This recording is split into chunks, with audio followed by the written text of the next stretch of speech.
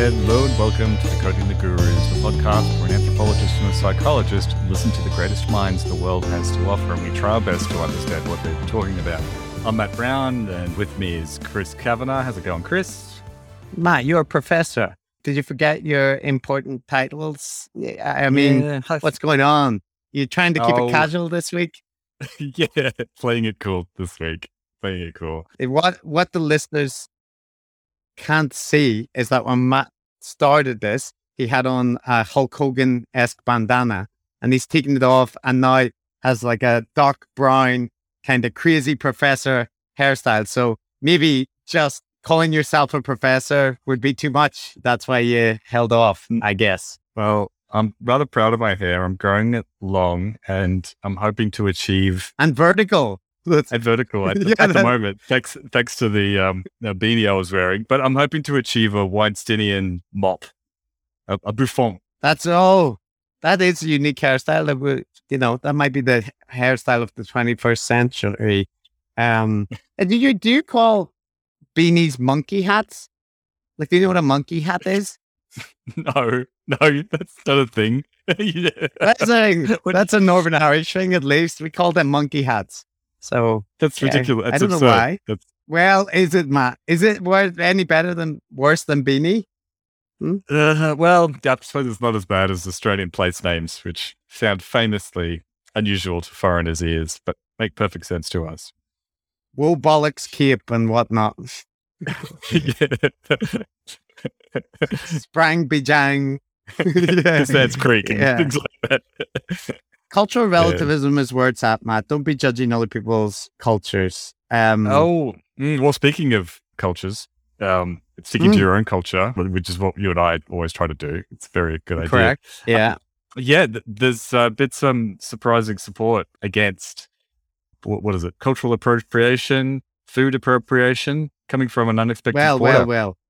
Hold your horses, Matt. There's a dark horse galloping around the van that we need to introduce. So this week's episode, we're going to be talking to Stuart Ritchie about a wide variety of things. He's going to try and prove us wrong about stuff that he believes, but he'll be crushed by the end of the episode in the quivering mess. But yeah, to be owned. Yeah, or he'll destroy us. You be the judge. That it's a contentious back and forth, rip-roaring interview showing the diversity of thought available on Decoding the Gurus. Different flavors of grey are available. Yeah, so part of the thing that we're going to be talking to Stuart about is he's written a review for The Guardian on Bret Weinstein and Heller Haying. People have pointed out I say Heller Hay.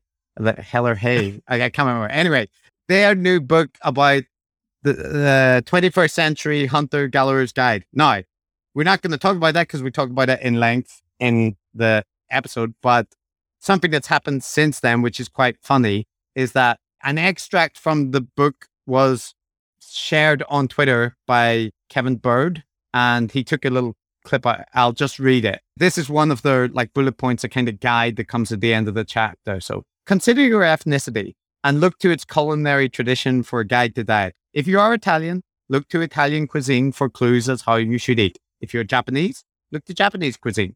In particular, look to the culinary traditions of home cooking, as the foods represented in restaurants, while often delicious, often represent only a sliver of a culinary tradition's full panoply of options. I love that. I love it. Yeah, the florid language. Panoply of options, Matt. A panoply, yeah, and it's a lovely mixture of homespun wisdom.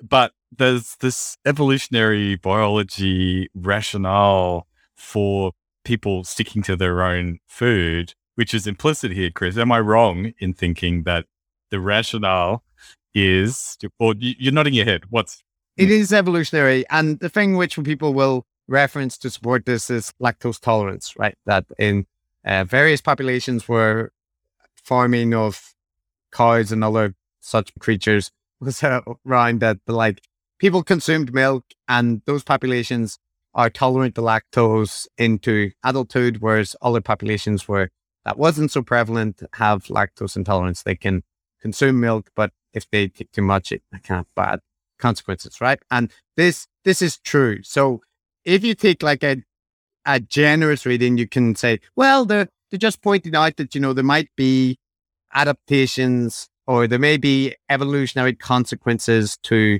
the types of foods that people have eaten for generations that aren't immediately apparent.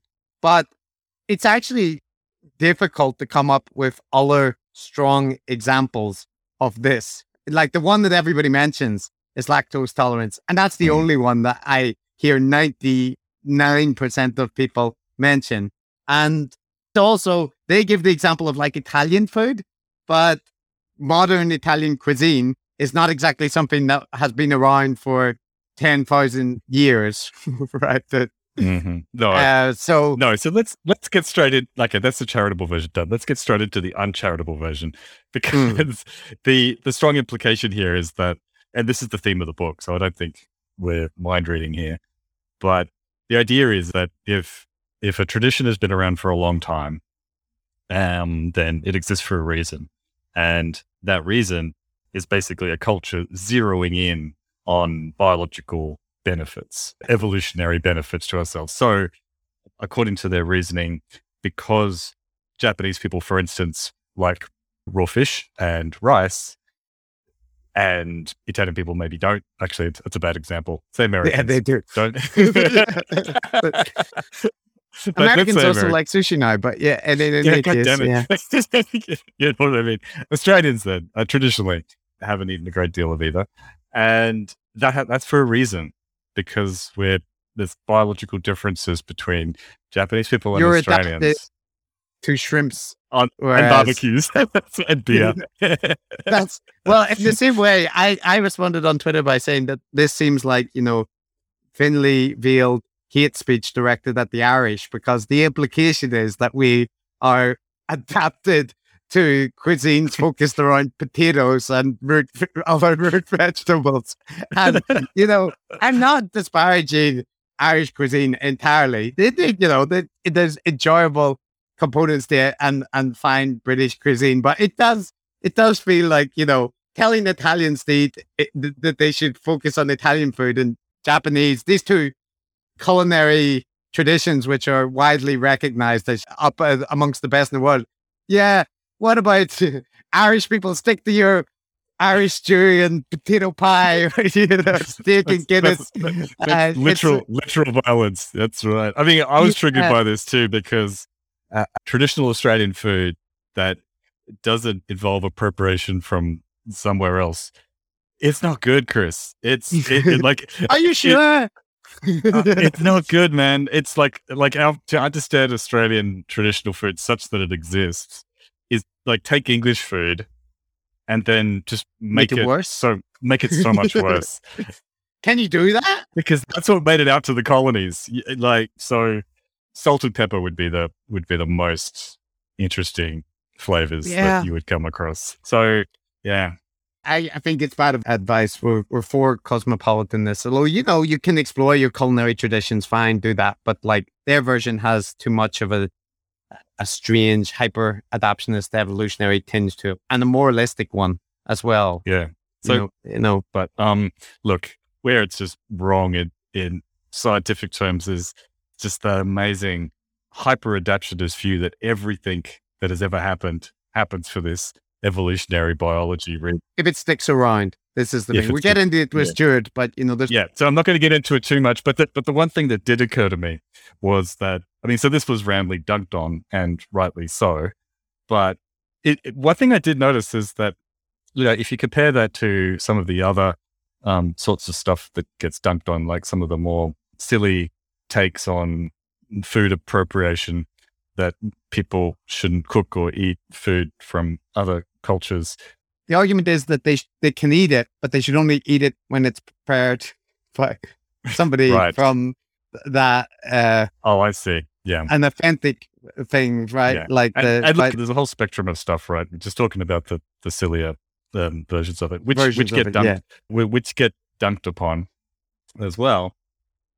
Yeah, one thing I've noticed is that the Venn diagram of people dunking on the Weinstein's book excerpt, and the set of people dunking on the food appropriation stuff is completely not overlapping, Chris. There's Completely a different people. very slim overlap in that, and it does seem a neat parallel because it, like as Kevin Bird's tweet said, Brett and Heller say no race mixing but for your food, but that could equally be appended to some of the more woke takes on, the horrors of people appropriating traditions, other food traditions. Well, there you go, Chris. This is peak centrism, our take on this. But there you go, folks. You can have your milk toast centrism served at 24 degrees or 26 degrees, but you get both kinds here. It's great. Yeah. I can say I wish there was a little bit more equal opportunity dunking as opposed to like ideology-based dunks. But there is also the fact that I understand when people extend charity to people that they consider to be, on the whole, doing things which are less harmful than other people. And you could take like the cartoon version and say like, oh, maybe the neo-Nazi who's saying you shouldn't eat food outside your culture, it isn't exactly morally the same as somebody saying you shouldn't appropriate the food from another culture and rely on your, privilege to gain benefit that people from that culture can't have. There's different motivations underlying that may seem important to whether you would dunk or not. But just broadly speaking, it would be nice to see some more consistency on the online sphere, can we say? Agreed. Well, isn't that the perfect pivot to our crass commercialization segment?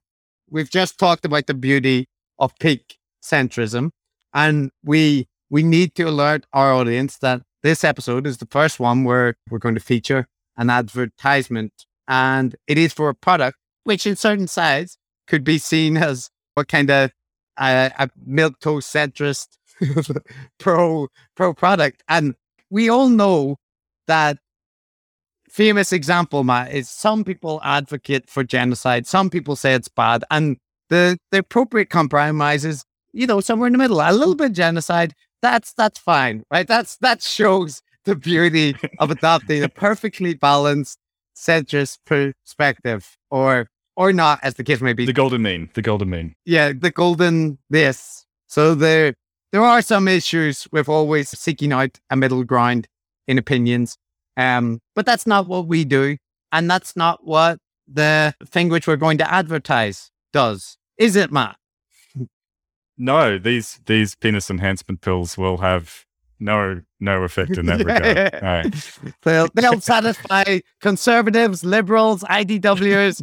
Your penis will grow to huge levels that never before seen levels. So there'll be tremendous levels. Yeah. Okay. Yeah. So look, we've sold it a little bit, but it'll be all right. But not with penis pills. That was a joke. We're not yet. We'll get there. This whole thing is just a ruse to attract various enhancement pills and supplements, but we haven't got the offers yet. Yeah. Well, we'll see what kind of package they put together for us, Chris. Yes. Wink. So, wink. So before that, Matt, we need to highlight how good we are and why people would want to work with us as advertising partners. So why do we mention what we're actually going to promote? And we'll add some jaunty music here to illustrate that this is an advertisement. Jaunty music. Do. Yeah. Okay. So sorry, are we doing? The ad read's happening now, is it? That's it, Matt. Yeah. Okay. Go now. Okay. All right. And I'm it's professionalism. It's you pay for what you get. That's what this is. No one's going to hear this except for our editor. So there's this app called Ground News, which allows you to compare how stories are being covered across the political spectrum. So I gave it a bit of a go, and it was kind of interesting. You can search for a thing, you can see a particular story that you might have stumbled across, You can see whether it's being covered across the entire political spectrum from relatively mainstream or non-partisan outlets in the middle. Not that they're better or anything, Chris, but there's also the right-wing ecosystem, the left-wing ecosystem. And I tried it out, and yeah, you can see that there are, stories are really quite different. So you can get a sense of, what people of different political leanings, what their infosphere actually is. Who would have thought it, Matt? The right and the left cover stories differently. This is keen insight that you're provided here. But look, it's more that you said that they don't cover the story at all. Yeah, like there's like some story about Joe Biden appearing senile or something like that. Maybe not surprisingly, it'll only exist. Hey, Matt, you're blowing my mind here. You're blowing my mind that you would see that kind of thing in right wing media. But I do like the news comparison feature. Because, it's useful, whether or not the stories are good or not, just to be able to compare what's kind of trending within different ecosystems or how things are being covered. I think that's a good thing. And so there's an app and there's a website called Ground News that lets you identify the bias of media outlets and see how they're framing issues compared to other news organizations. So that seems in line with the kind of thing we generally think is worthwhile doing, right? We listen to some content that we don't like on occasion, and Yeah, no, it's good. So ground.news is the website, and I'm sure you can search for Ground News and download the app too. Cheers. But what you should do if you're doing that is use our particular link, ground.news/gurus, because then people know that they heard this and that's where they come from. And then you're able to see every side of every news story and make us incredibly attractive to advertisers worldwide. Good. The important things. So there, and after that crass commercialization, we're going to turn to an interview with Stuart Ritchie talking about how market incentives and so on are affecting good science and reason in the discursive sphere. Right? Right. Yes, we will. So, Matt and Chris, in the past, take it away.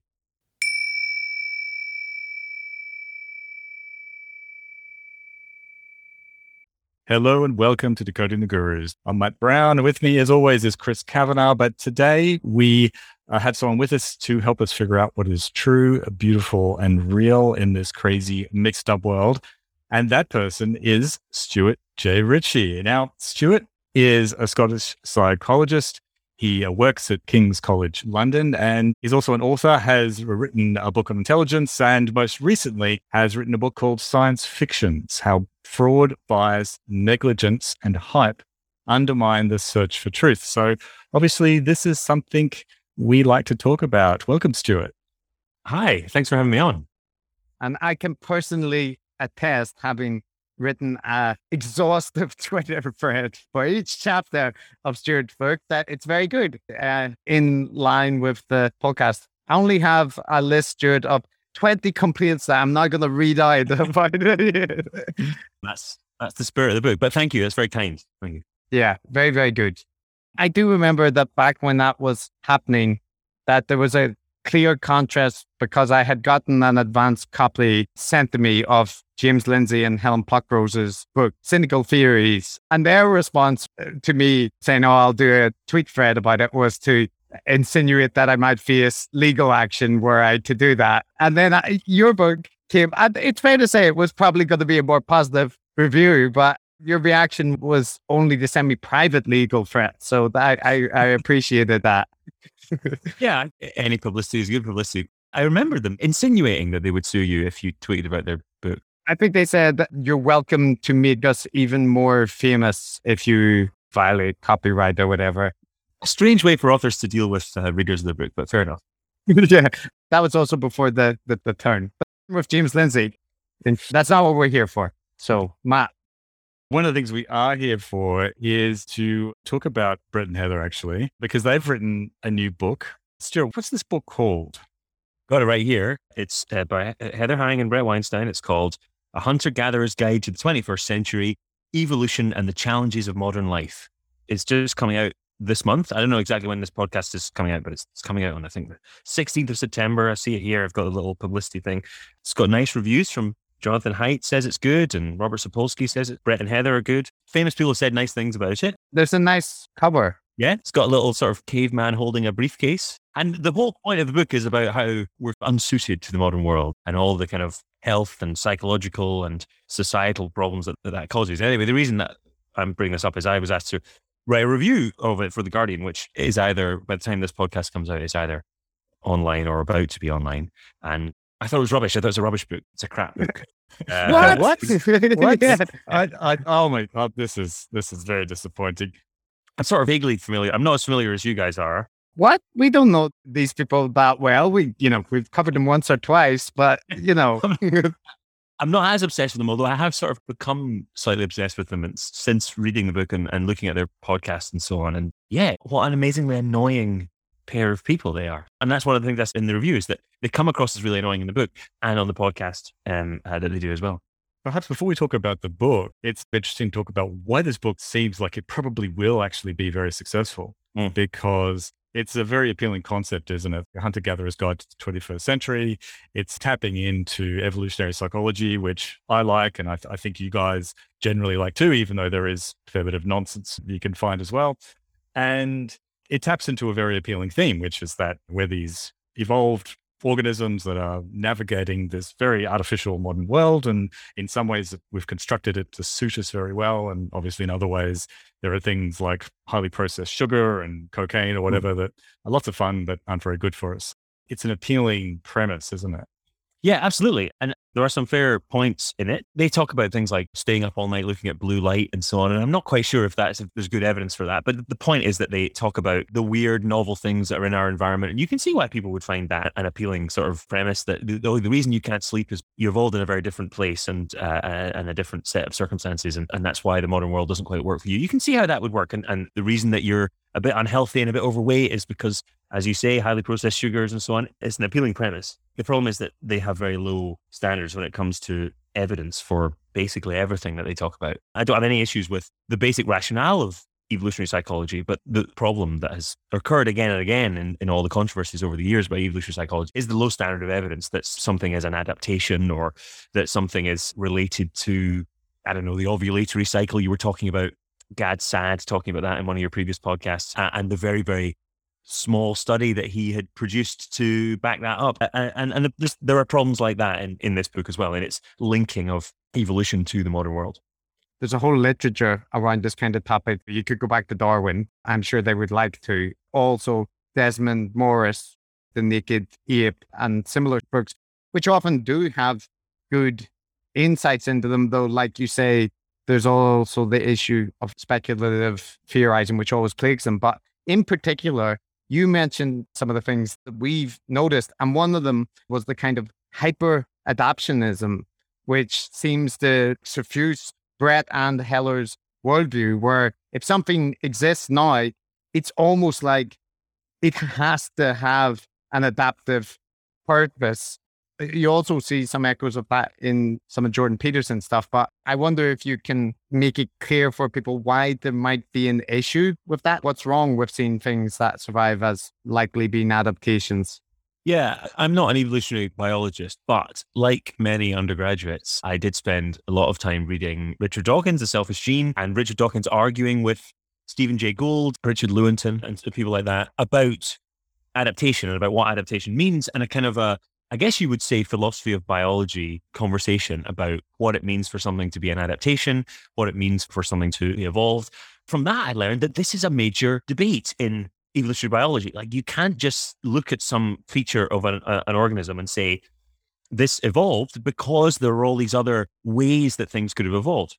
There are mechanisms like genetic drift. There are features like what Stephen Jay Gould would call spandrels, which are things which are necessary parts of the evolution of other features, which look like they might be features themselves, but are in fact not. And the analogy is to these little parts on the side of archways inside churches, and they've got little bits painted in them.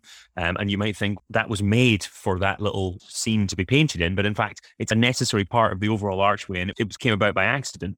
Stephen Jay Gould and Richard Lewinson wrote this essay saying there are some aspects of things that you think might be evolved that are actually accidents, are actually spandrels. And Richard Dawkins and Daniel Dennett, Steven Pinker, people like that argue against it and say, well, actually, there are different ways of interpreting this philosophically. And there's a whole back and forth debate. And I probably would lean more to the Daniel Dennett side of it. But that doesn't mean you just can't have the debate at all. And it doesn't mean you can just assume that everything is an adaptation. But Bret Weinstein thinks that he has solved this problem. He thinks that he has come along and just totally fixed this issue with what he calls, I think it's a 3-step test of adaptation, right? And so if a feature of an animal is complex, and he very glibly glosses over what that might mean, but something that has to be complex, you'd think there might be an interesting philosophical discussion about what complex actually means in this case. But if something is complex and costly, that is, if there's an energetic cost or some kind of material cost to building it or maintaining it, and if it's been around for a very long time, then it can be assumed to be an adaptation. Now, lots of people would say there are lots of things which organisms do, which they might have got into by accident, not through adaptation. There are lots of things which cultures do, because, by the way, he applies this same test to cultural things too. There are lots of things which cultures do, which are potentially a bit self-destructive and potentially didn't come about because they advance that culture or make it fitter in the kind of evolutionary sense. But he just completely ignores all that and says, well, these things are adaptations. And so therefore, pretty much anything, any feature can be described as an adaptation on his scheme. And that's what they do in the book. They talk about essentially everything as an adaptation. And they go even further and they talk about something which I didn't have space to talk about in my review, called the Omega Principle. Have you ever encountered this in your listening to Brett's and Heather stuff? No. The Omega Principle is about how you apply evolutionary reasoning to culture. And they talk about epigenetic regulators such as culture. Now, of course, in biology, epigenetics means things like the methylation of the genome and actual biological aspects that regulate the switching on and off of genes and so on. But they say our definition of epigenetic is different from that. We want to talk about something different. So they say culture is epigenetic because it's above the genome. And I suppose in some sense you could say that, but it's needlessly confusing anyway.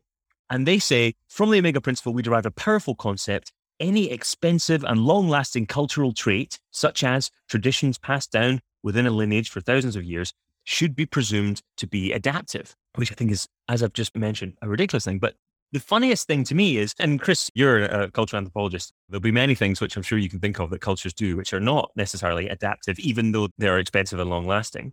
But the funniest thing about it, in my view, is that the reason it's called the Omega Principle is that, and here's the quote, we have chosen to use the signifier omega to call to mind pi, like the other Greek letter, and thus indicate the obligate nature of the relationship. Adaptive elements of culture are no more independent of genes than the diameter of a circle is independent of that circle's circumference. So they called it the Omega Principle because it's a Greek letter, and that will remind people of a different Greek letter that makes them think of a circle, that makes them think of something being related to something else. Wow. It's mind-tangling. As if Greek letters are not used anywhere else in science, or no one ever associates Greek letters with anything else. Of course, we now all associate them with coronavirus variants. They're just slightly off, like their reasoning and their way of thinking askew a bit. Like anyone who's read the evolutionary literature, evolutionary biology literature, wouldn't think that way about evolution. And anyone who's taught students and stuff or used science in any real way wouldn't think that way about Greek letters. It's just a weird way of thinking about stuff. And it comes across a few times in the book. I just think they're just a bit off. They just don't really think in the same way that perhaps you or I do. There's a couple of things that come to mind from that. One thing, Stuart, which is hugely important to correct, is cognitive anthropologists. The cultural anthropologists are unfavorably predisposed to me. So, we fought the culture wars for a reason. I apologize profusely. Cognitive anthropologists, apologies. That's all right. I'll accept that. But your point about cultural practices that are long lasting and must in some way be beneficial, like what? Like bloodletting, for example, or trepanning? Well, exactly. There's all these things which they're passed down from generation to generation and so on. Yeah, all the stuff that we had before the advent of modern medicine. It seems like there's all this literature which is sort of related to the stuff they're talking about. And I mean, using the Greek letters just suggests they don't know about statistics, because that would get horrifically confusing for students. I can imagine their response to that if you brought up bloodletting or something, because I know that they invoke things that kind of shadow the work of Joe Henrich and co, who tried to argue that cultural taboos can actually encode adaptive information, which isn't obvious at the surface level because there's some prohibition about women eating a specific kind of fish. And it turns out that can build up mercury or whatever it is and have an effect. Even those examples are challenged, but I feel like it's almost hard in some respect because they're clothing close to legitimate areas of science and they're occasionally touching on it and referencing it, but they just take it into this realm of their own bespoke versions, which are much more speculative and much less firmly grounded in empirical evidence. That's a feeling I get. At the very least, you have to do the research. You have to actually go out there and check. It's a hypothesis and you have to go out and check. You can't just assume. And what they're very much pushing the reader to do is just assume that all cultural traits have come about for a reason and all evolutionary biological traits have come about for a reason. They're asking you not to do the work. And I feel like by just gliding over that whole aspect of evolutionary biology, I say this in the review, that they're doing the reader a disservice. They're saying, don't worry about all that endless literature on adaptationism and what it means. Just listen to us. It's adaptive, right? These things are all adaptations. And so now we can carry on with the rest of the book. It seems like a perfect example of what's wrong with evolutionary psychology or pop evolutionary psychology, which is drawing those direct causal connections in every case between, you see this behavior, you see this feature, what's it for? It must be for something tremendously important. And I teach neurophysiology, so it's totally biological, right? It's all about those little squishy parts of the brain, how they're all interconnected and what they do. And it's obviously based on evolutionary biology in a sense, but at the same time, one of the things that comes home to you is that an awful lot about evolution is contingent, that there isn't any capacity to redesign things. In a new model, of course, it has to grow like a city or something like that in an organic sense. And that means that there are lots and lots of suboptimal design choices that have to be made because of that process. The other thing I wanted to pick up is that the implication of their reasoning is that if it's natural, it's good. And if it's been around for a long time, from a cultural level, it is therefore also good. So this sort of connects to your point about this sort of 18th century Burkean conservatism. Say a bit more about that. Yeah, I mentioned this in the review. So the central metaphor of the Chesterton's fence thing, you come across a fence and you think, I want to get rid of this fence. Why is this fence here? Let's remove this fence. But then it turns out that the fence was actually doing something useful and you've made a terrible mistake by removing it. And so you should always ask why something is there before you remove it and before you destroy it and change it and so on. And kind of general like conservative point that you might want to make. And it's a fairly good point in some circumstances. You don't want to just make changes to systems because they might have evolved or developed in ways which you haven't quite grasped, but there might be a reason for it. And the way that they apply that is they say there's a reason for all the stuff that we do culturally. And there's also a reason for the way that we are biologically. And that's evolution and cultural evolution. And so we shouldn't mess around with it. And by messing around with it, they're talking about things in the modern world, like having a blue light on your iPhone, but also having casual sex and all sorts of things like that, including they have these sections at the end of each chapter with a kind of a bullet point list of things which you should and shouldn't do in a sort of a self-help kind of way. And some of them aren't fleshed out at all. Some of them are really weird and bizarre, and they're not mentioned in the preceding chapter. At one point, they say you shouldn't have the market involved in humor or music. And you go, what? We shouldn't pay to see a comedy gig or something?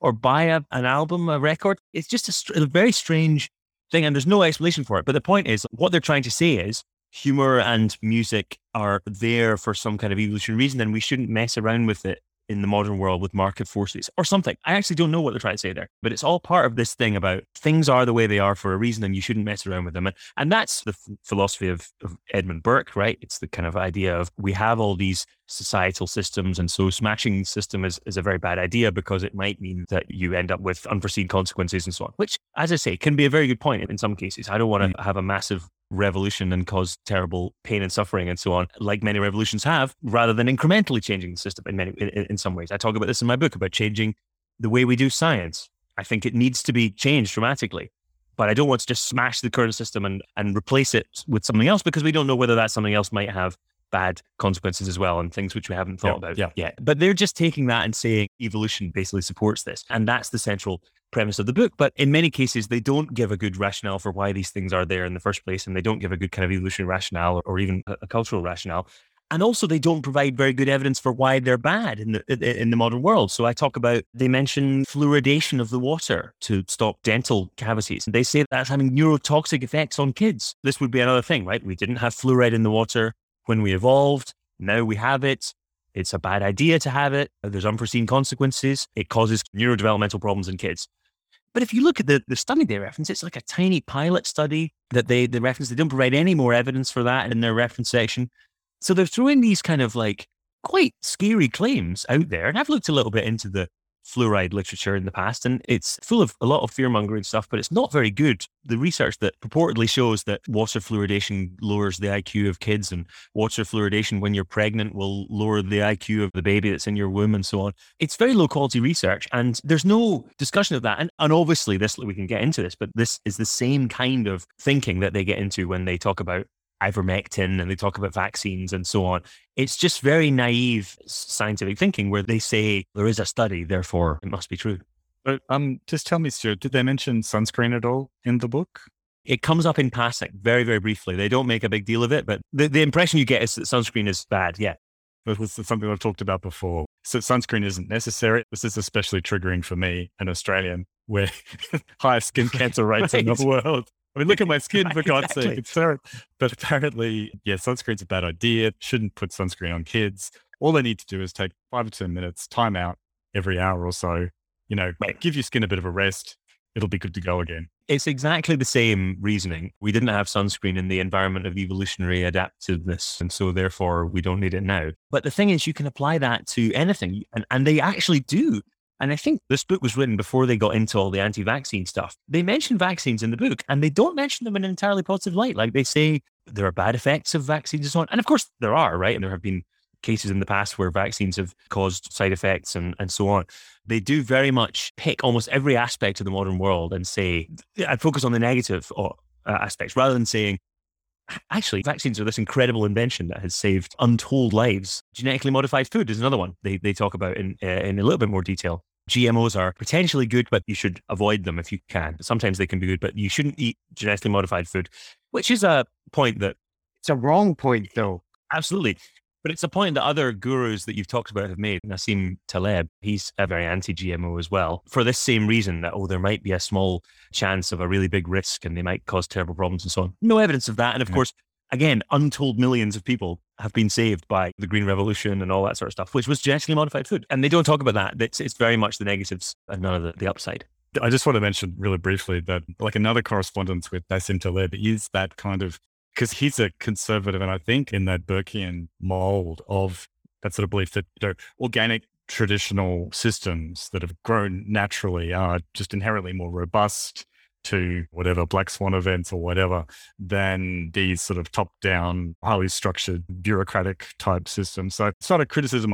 Like you, I don't agree or disagree with that sort of position. Incrementalism is a good idea. It's good to be careful and conservative, making changes, etc. I'm just pointing out an interesting correspondence there in that it can serve as a pretty useful philosophical substrate for the naturalistic conservatism. Yeah, no, it totally can. And the problem is that it slips into being a naturalistic fallacy. You have to judge each case on its merits as to whether it's bad or good. And there is actually a literature on a lot of these things like vaccines and GMOs and so on, which it would be nice for them to refer to occasionally. But instead you get cherry-picked 1 or 2 small studies saying that these things are bad and no real serious engagement with the scientific literature. Just they take the principle of natural things are good and things that have been around for a long time are good and changing them is bad, and just apply it in every case. When there are some cases where that probably is true and some cases where it isn't. But to have it as a general heuristic seems like a really bad idea. Like Matt says, it's a kind of common thing that we have found amongst a bunch of gurus that there's a kind of fetishization of tradition. And there's a valid point about, as both of you have highlighted, that tearing systems down, you have to consider what you're going to replace them by and so on. But there is also the point that what's preserved in systems is often less than ideal. And there's been plenty of things that have been preserved over long swathes of history, most of human history, which we wouldn't want to preserve, including like the subjugation of women and so on, right? Like that's evolutionarily natural if you take the perspective because of sexual dimorphism and that. But in any case, the one thing I have to ask you, and I promise we'll talk to you about more of this book. So Brett has his own theories concerning evolution. They're not entirely well fleshed out anywhere, but Matt and I have listened to him discuss what he refers to as lineage selection. In other places, he's discussed explorer modes, and the sense that we've gotten, and other people have gotten, including people like Jerry Coyne, who are better qualified to comment on it, is that he presupposes a very teleological force behind evolution, and that, it wants to seek out niches, and whenever a species becomes too stagnant, there's kind of like this force that will compel it forward. And he referenced in some of the talks that we listened to with Jordan Peterson this theory about, it's the same thing he discussed with Dawkins about the Germans, the Nazis in World War II being a lineage and the Jews being a lineage, and that this is all best understood as lineage competition.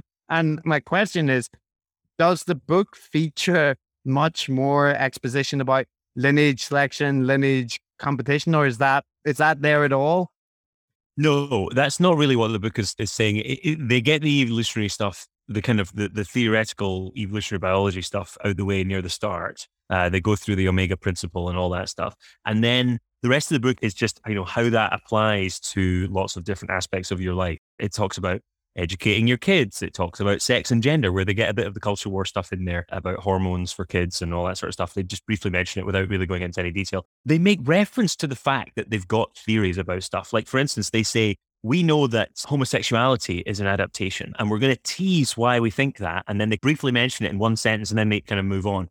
And you go, just a second, You've written a whole book. Can you not just give one paragraph as to what your theory is, or any link to anything? I get this kind of impression, and I get this impression from their podcast as well, that they have this kind of smirking, like, we know best. We've worked all this out. We've got our theories and we're pretty solid on this stuff. And we know better than most evolutionary biologists. And again, it's just this slightly off view of things. You've talked about the way they think about evolution is just not really a way that people think about biology. And it's just not really a way that people think about evolution anymore. Maybe people have thought about it that way in the past. I've actually, the only time I've ever corresponded with Brett, I've never corresponded with Heather, was when he said on a Sam Harris podcast, I think it was, that I can't remember the exact quote, so I'm not going to give the exact quote, but something along the lines of, we're all born entirely with equal capacities for everything. Like the blank slate view. He gave the blank slate view pretty much exactly. And I sent a tweet saying, what on earth? Isn't this a bit weird? And wouldn't no one have picked him up on the fact that he is meant to be a biologist, but believes in the blank slate? And then he came back and gave a very weird explanation, like, again, slightly askew description of what heritability means. And he didn't really, he found it very hard to explain what he meant. And I think he generally just has this just view that's just off. And that can be very helpful in some cases, because you can look at a field from an entirely different perspective and see you can be like this genius that shakes up a field because you can see lots of the field's problems and so on. And I think that's how he thinks of himself. But unfortunately, it really just means that he ends up just making mistakes. I also get the impression of a Dunning-Kruger type thing. And I know the Dunning-Kruger effect has been reassessed recently and so on. The standard interpretation of the Dunning-Kruger effect, which is that your level of confidence is inversely proportional to your level of expertise. And I know that empirically that might not be exactly how it is, but the classic example, like the karaoke singer who's belting out, I don't know, that Celine Dion song from Titanic or something, but it's completely off key and sounds absolutely terrible, but it's really going for it. And I get that impression when they talk about evolution, that they're just slightly off key. They're off key, but they're really confident and they think they've sorted it out. They think they've really fixed this problem. I've seen it recently. You highlighted this in your podcast about when they talked about statistics as well, like meta-analysis for the ivermectin stuff. They just don't like that. What he said about a meta-analysis, which is that you don't need to worry about the biases of individual studies if you do a meta-analysis, is completely wrong. It's totally 100% wrong. But he said it with such confidence and such vehemence that I can only see the Dunning-Kruger type thing, that he just doesn't really know. So he's very confident about it because he doesn't have the expertise to know. And I think that's very dangerous, especially when you get into talking about vaccines and so on and treatments for COVID. And it makes it all the more frustrating and annoying to listen to them talk or read about the stuff in the book, because they think that they're taking a very rigorous scientific approach to everything. It's like a classic sort of pseudoscientific approach. It's just a tissue of science on what really is just a kind of a preconception that they're trying to justify all along. just to follow up on that, Stuart, whenever they were recently on Joe Rogan, they were talking about what real science is. And they were begrudgingly mentioning that, yes, we need numbers and we need to quantify things. But like fundamentally, science is getting into the field, wrestling a bat and like, trying to fiddle with its genitalia to work out what it's up to. But there's always this division between people who say, like if you're doing studies about chimps in the wild versus chimps in the field, that the researchers have different opinions about the capacity. So there is legitimate debates there. But the way they take it is there's a kind of spiritual science that you just get from being like them and going into the jungle, and it just like seeps into you. And then meta-analyses and numbers and all that, it's just a feeling that you get that ivermectin works no matter what the naysayers say. Yeah, I completely agree with that. And that's very much the impression you get, because they give lots of anecdotes about what happened when they went to the jungle and so on. They're in the rainforest doing all these things and walking across a rickety bridge and all that sort of stuff. But I think the ivermectin thing and also the vaccine thing fits in very well to this world, because the ivermectin, they keep emphasizing that ivermectin has been around for 40 years and it's very safe. And these mRNA vaccines are very novel. And also the lab leak. We shouldn't be messing around with stuff that is there for a reason. It all fits into this worldview. So I think if you kind of step back, they've explained why they get into all these ridiculous situations and they like this, it's just a feeling, just a vibe type thing, because that's very much their overarching worldview. And they're just applying it in very predictable ways. Unfortunately, there's been a pandemic and they've applied it, and it really should not apply. Entirely new things like mRNA vaccines have been near miraculous in dealing with the pandemic. Yeah, I've got this running hypothesis that it's a bit like the guy who played the president on The West Wing. He comes across as more presidential, more authoritative, just more convincing as a president than any real president in the history of presidents. And I feel that they have subconsciously or consciously dedicated themselves to acting the intrepid scientist. And I feel like they're good at it. Would you agree?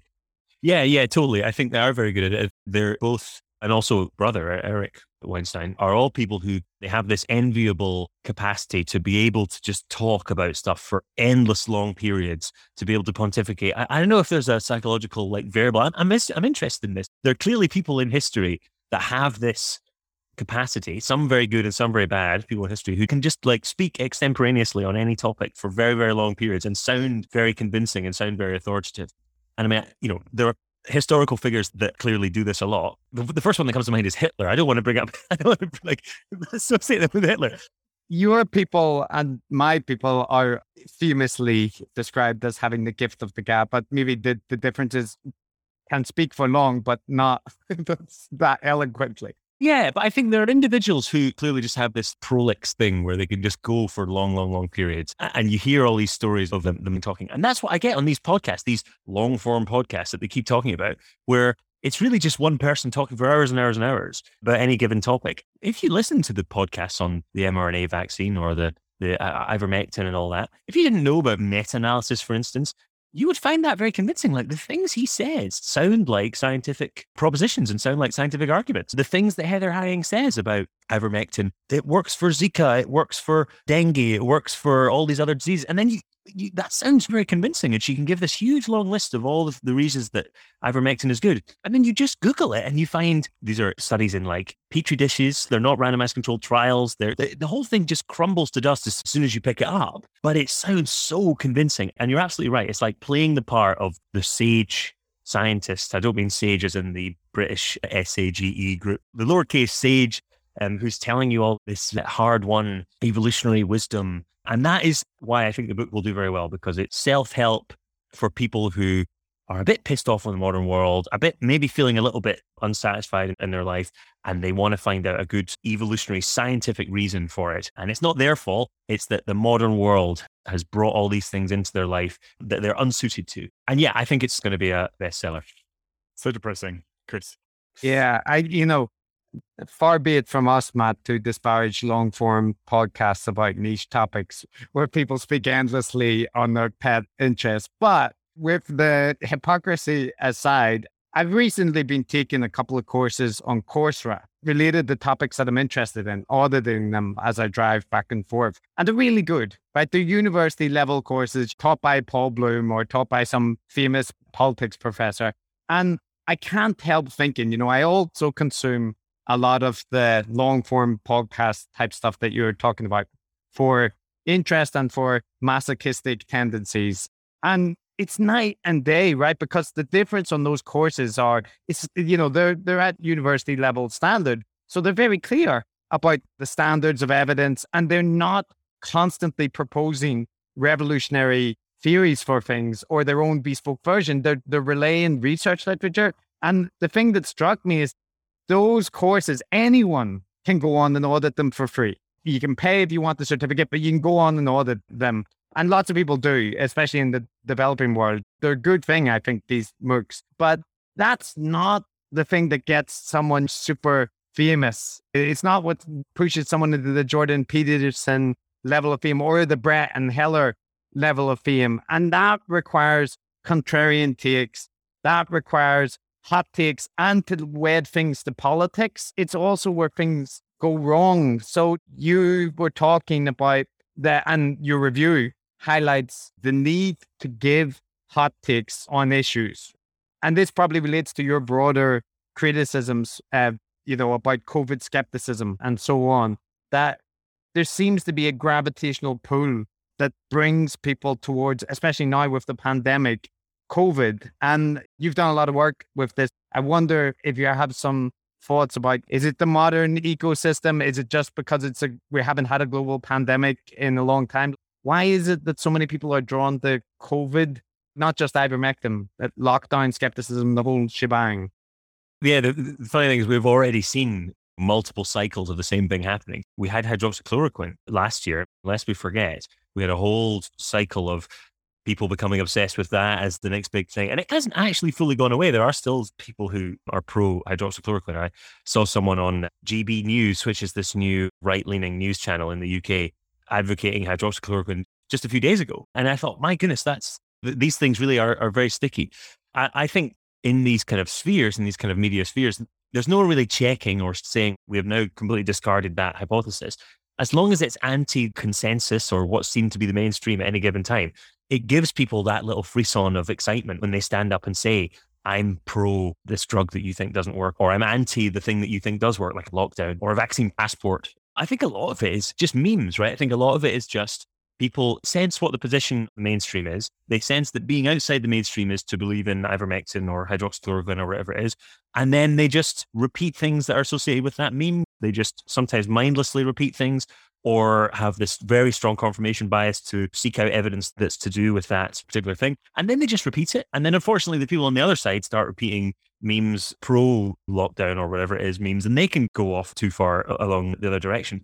But the issue is you have an audience who is pushing you along on all of these things. So you have an audience who praises you very strongly when you talk about ivermectin. And then you want to push a little bit further in that direction because you're getting lots of approval for it. You're getting lots of kudos from your audience. And so maybe you say something about vaccines as well, and you get lots of kudos as well from an audience. You maybe gather more people in who are constantly praising you and so on. And I think this is probably the situation Brett and Heather get themselves into, that they had this audience that's praising them constantly for saying all these contrarian things. And who would want to disappoint them? Who would want to say, well, actually, I wasn't right about that. Actually, I was wrong. All those genius level takes that I thought I had were actually wrong. We've been misleading you for months and months. They've gone too far. They've been pulled really far away from where the actual reality is.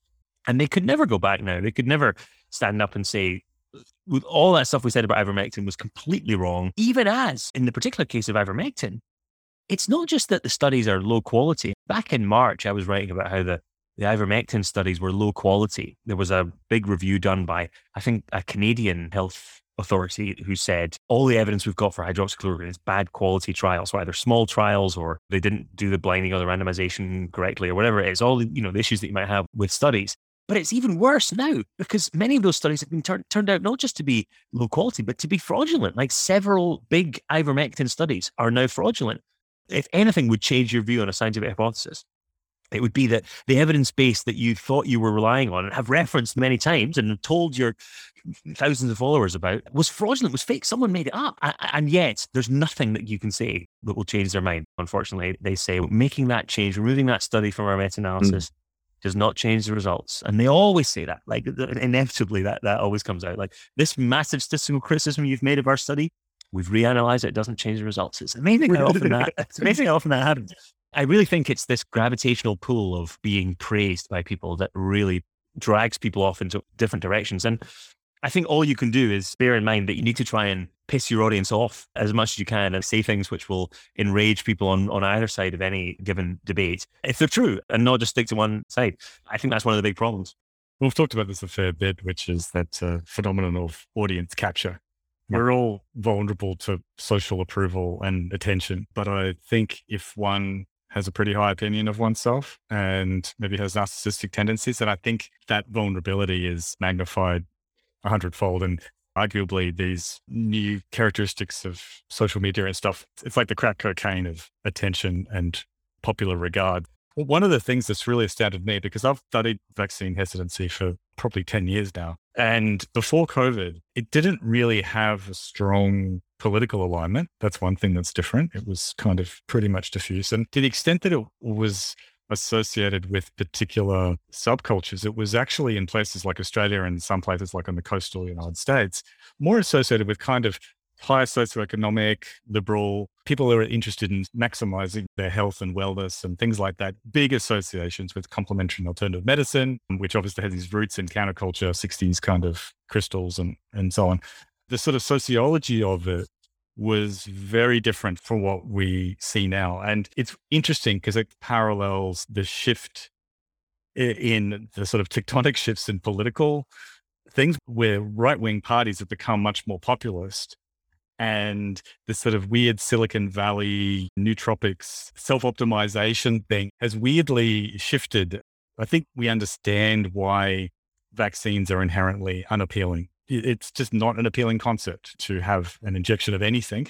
And it's not an appealing concept to have an injection of the toned down version of a virus. Whereas things like complementary medicine, pretty much like our gurus, services and treatments that are just not designed to work, but designed to be appealing. That's sort of how I square that circle.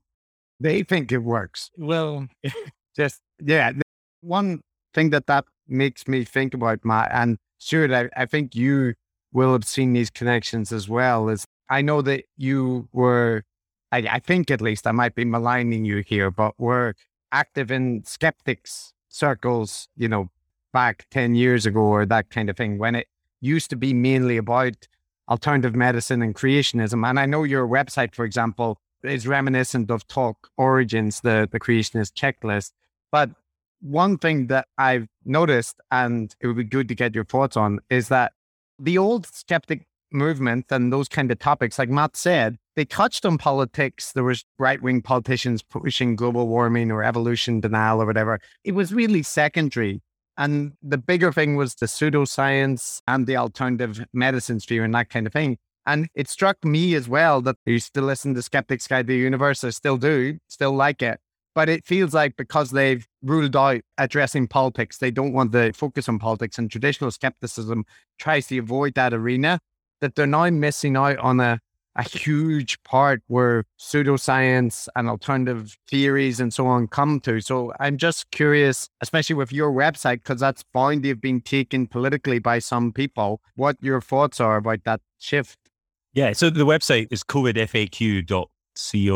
As you say, it's reminiscent of the old websites where people used to put up creationist claims and there are no transitional fossils or whatever. And then you would get various references that said, well, actually there are. Archaeopteryx is a transitional fossil and whatever. And you would find ways to respond to the common tropes, the common arguments that you hear in these kind of debates. And there's also one for global warming skeptics called Skeptical Science, I think, where it responds to things like the world stopped heating up in 1998, all the kind of classic arguments that you hear in global warming skeptic circles.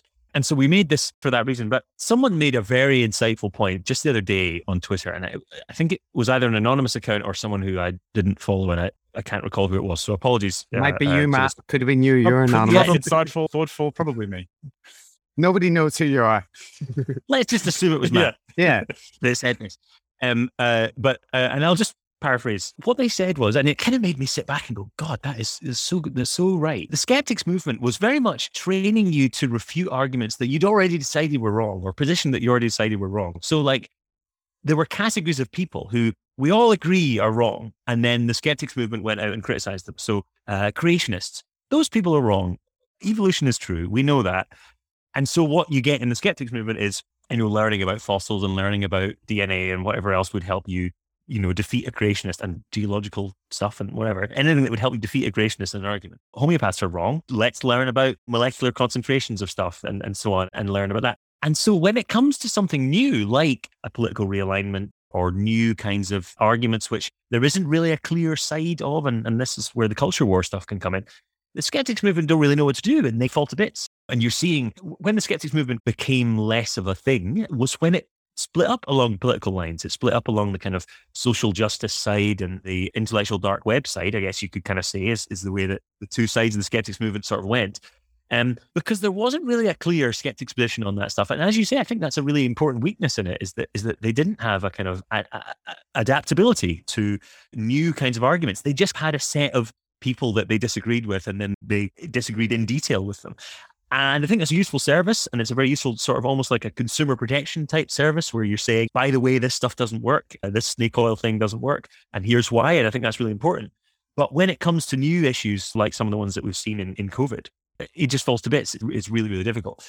Compared to what we all thought we were doing in the skeptics movement, which was rigorously applying critical thought to every single thing, like that's not really what we were doing. It fits with my kind of general feeling these days that everything's just memes and people repeating things that are socially acceptable, like socially acceptable in the skeptics movement to say that homeopathy is bad. And so you just learn all the things that, and you make homeopathy jokes and whatever else. And it's just that's just the social thing to do. And I think you saw this at the very start of the pandemic. And this is where I was thinking of ways that we could argue about things and things we could disagree on. And I think possibly in recent podcasts, you've been a bit too kind to the kind of medical establishment or authorities or whatever.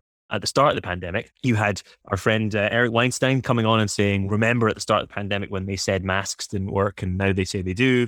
And you were saying, well, they made a mistake. Now they've got it right. And that's what matters. But if you think back to February 2020, it was quite an extreme thing to see all of the world's health authorities, certainly in the UK and the US, I'm not quite sure where you are, what the authorities were saying, but you had all the authorities saying in very, very vehement, very certain terms that masks didn't work. It spread around again. It became a meme. It became a culturally acceptable thing to say that masks didn't work. And you had all these people going in extreme, like in capital letters on their Twitter, masks don't work. There was my favorite tweet was an epidemiologist who was at a conference saying, I'm at a conference with 60 epidemiologists. We're all in a small room. Not one of them was wearing a mask. They were saying that in a very much you should be like us type thing. And then it looked very embarrassing because you can read that person's tweet a few months later when they had changed their profile picture to them wearing a mask and so on. And you had this kind of weird thing that only Twitter can do, which is you see the old tweet with the person's picture and also their display name has like the mask emoji in it 5 times and all that. And it really, I found that quite a scary cultural thing because we were told by all the authority figures, and not in uncertain terms, not in we think that masks probably don't work, but you saw a campaign.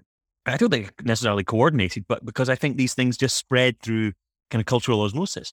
But you saw a campaign of people saying that masks didn't work and in fact make it worse and make COVID worse. If you wear a mask, you were more likely to get COVID actually. Now they certainly didn't have any evidence for that. And if you pushed back against them, they would not have been able to provide you with any evidence.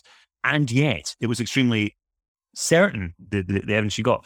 And I think that feeds the conspiracy theorists because later down the line, when they had to make their U-turn, the conspiracy theorists, like the kind of COVID skeptic, lockdown skeptic type people, could come out and say, you were very certain in the past. What makes you so certain now?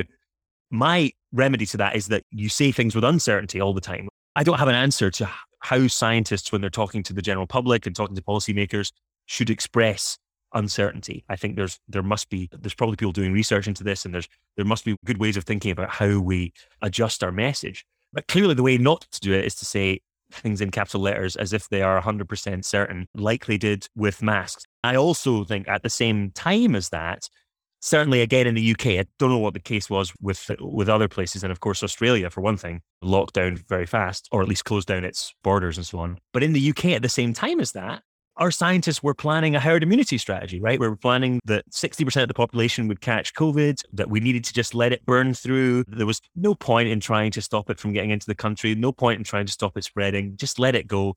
And only when presented with the really catastrophic estimates of how many people would die when this was calculated, did they kind of, again, do a screeching U-turn and change the way. So I actually think that a lot of the narratives about expert failure and failure of the authorities and so on are actually quite well borne out by the COVID pandemic, and certainly the start of the COVID pandemic, when these people really screwed up very badly, at least in the UK and in certain other places. And we're slow to do things like lockdown and slow to do things like attempting to actually stop the virus from getting into the country using things like quarantine and so on. When I hear Eric Weinstein saying that stuff, I don't want to agree with him because he's Eric Weinstein, but I do think that he does have a point. And I don't think you should dismiss the fact that our faith in the experts should have been shaken quite a lot. And that's before you get into what people in my field, psychology, were saying at the start of the pandemic as well, which I've written about extensively as well, which was deeply embarrassing. But I don't know, that would be my sort of response to some of the stuff you've been saying recently on the podcast, which is just, I think the experts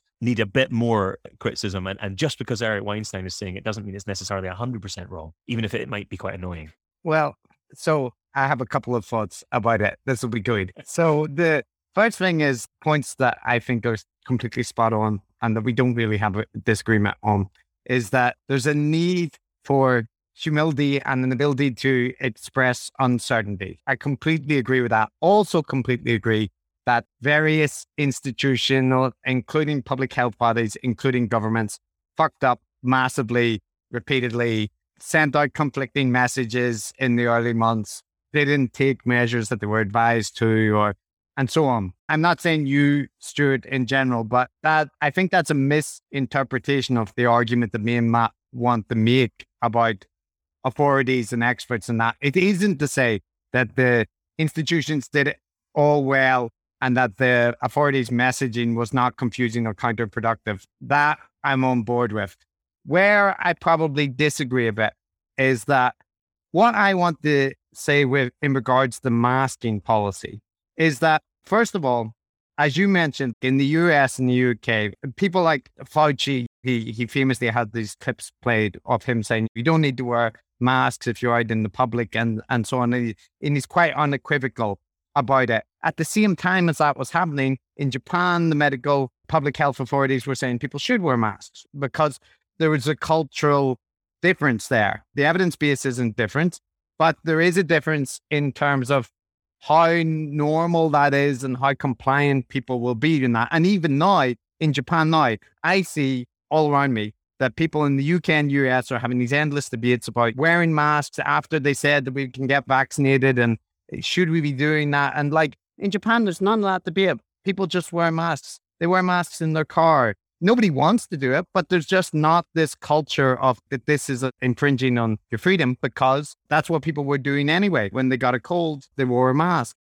What I wanted to argue and why I think Eric and stuff get it wrong is that I looked into the literature back when this debate was happening and was quite surprised to see that the evidence for cloth masks in community settings was pretty crap. There's some positive study. There's some studies that were not great quality. I would characterize it as not massively different than the ivermectin literature.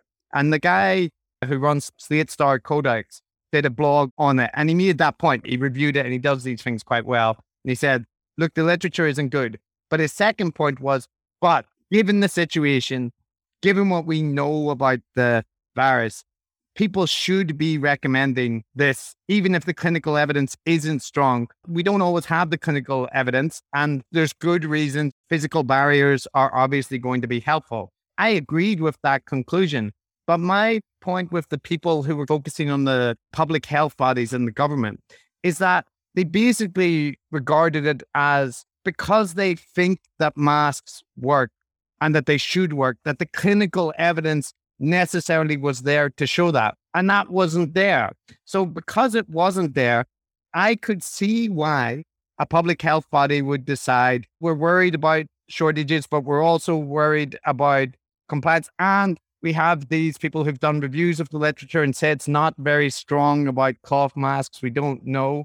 So on a cost benefit analysis, I think that good faith people could reach the conclusion we don't need to promote that. And that's the part that I want to argue, is that you can say that they were wrong and that in some circumstances they may have hid their motivations. They may have not admitted that it was because they wanted to preserve the N95 masks. But it is also possible for public health bodies to reach different conclusions when there's a messy literature and they do different cost benefit analysis. And it doesn't mean that it was all a conspiracy to lie to the public. It's more like data can be messy and you can reach different conclusions. Sure. I'm not arguing that necessarily that it was a conspiracy to lie to the public. I don't think it was a conspiracy to lie to the public. And I actually don't think it was a noble lie either. I don't think they said we want to preserve mask stocks and therefore we will just tell people that they don't work. I think they thought they didn't work. I think a few people decided that was the case. And then just by pure memes, it spread out to everyone else, and everyone else, it became the thing to say that masks don't work. Oh, the stupid people wearing masks. And you would do a tweet about, I saw someone wearing a mask today. Haha, what an idiot. And there were plenty of them. There was no shortage of that kind of thing.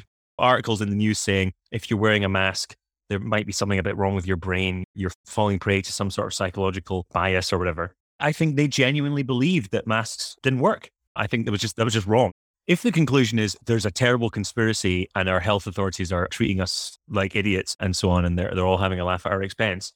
No, I don't think that's the case. I think it's the cock-up theory, which is I think they just genuinely thought, the UK health authorities at least thought at the start of the pandemic that there was no way that we could stop the virus from spreading around the population, so just let it go. And they thought masks don't work.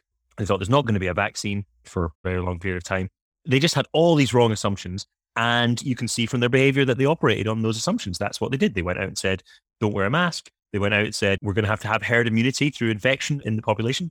They were on the news saying that. I don't think that was some kind of special galaxy brain type lie or anything. I think it was just that is what they thought was true, and that was wrong. It would be nice if people just came out and said that they were wrong. But the problem is that now we've had all these kind of denials and people trying to obfuscate it, and then people coming along and saying, well, actually, they were just trying to preserve mask supplies and trying to impose a very organized way of thinking onto what was essentially a chaotic period where people were just wrong about all sorts of stuff.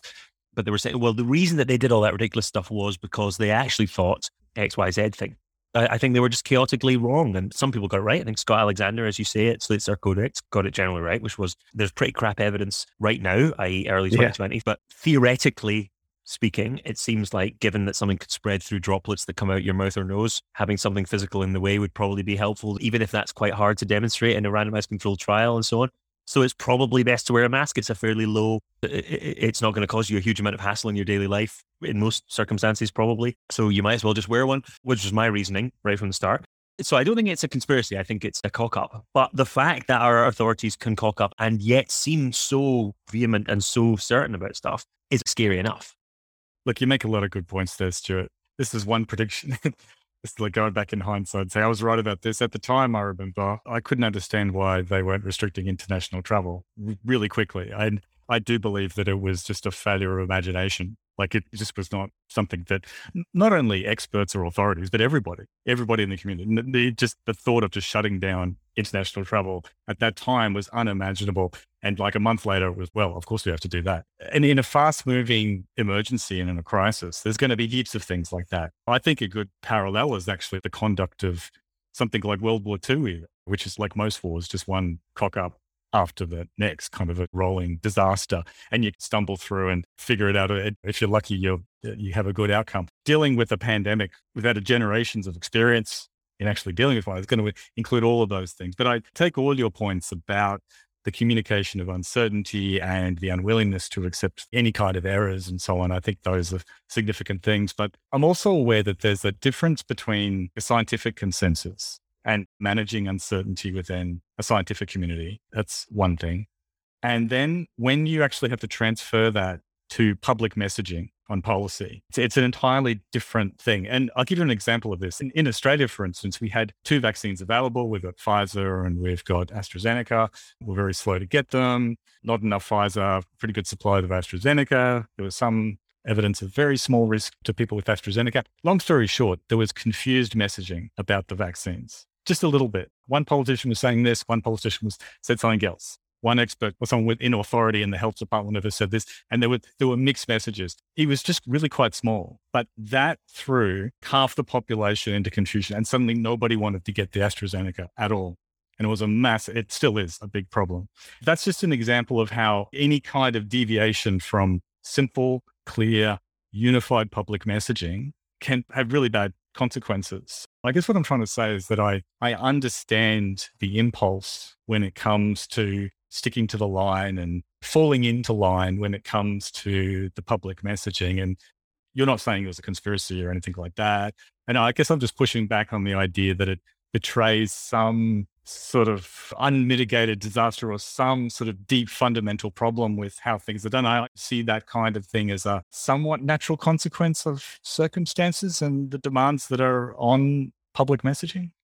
Yeah, I totally understand why people do it. And the falling into line thing, I can completely see, because there are lots of tried and true health messages that we know are correct. And one of them is take your vaccine for, I don't know, something like the MMR vaccine or other vaccines that we've been using for a long, long time. Public health type people have been repeating those messages quite rightly for a long, long time. So you can see why the impulse is there. But I think what we've learned in this case is that when a new situation like this arises, we need to be a little bit less willing to fall into line and just repeat the same thing again and again. Here's another example is hand washing. In the UK, again, I'm not super familiar with what other places have done, although actually, Chris, you're in Japan, and I think Japan have had this right for vastly longer than the UK have. We emphasized hand washing very strongly right at the start of the pandemic. And fair enough, back then, people thought that it might spread through touching things, through fomite transmission. And so washing your hands for 20 seconds. And you had Boris Johnson saying that you should sing happy birthday twice while you're washing your hands so it passes 20 seconds and so on. And that was a major thing. And obviously, you walk through any train station and there's hand sanitizer. And I've done a bit of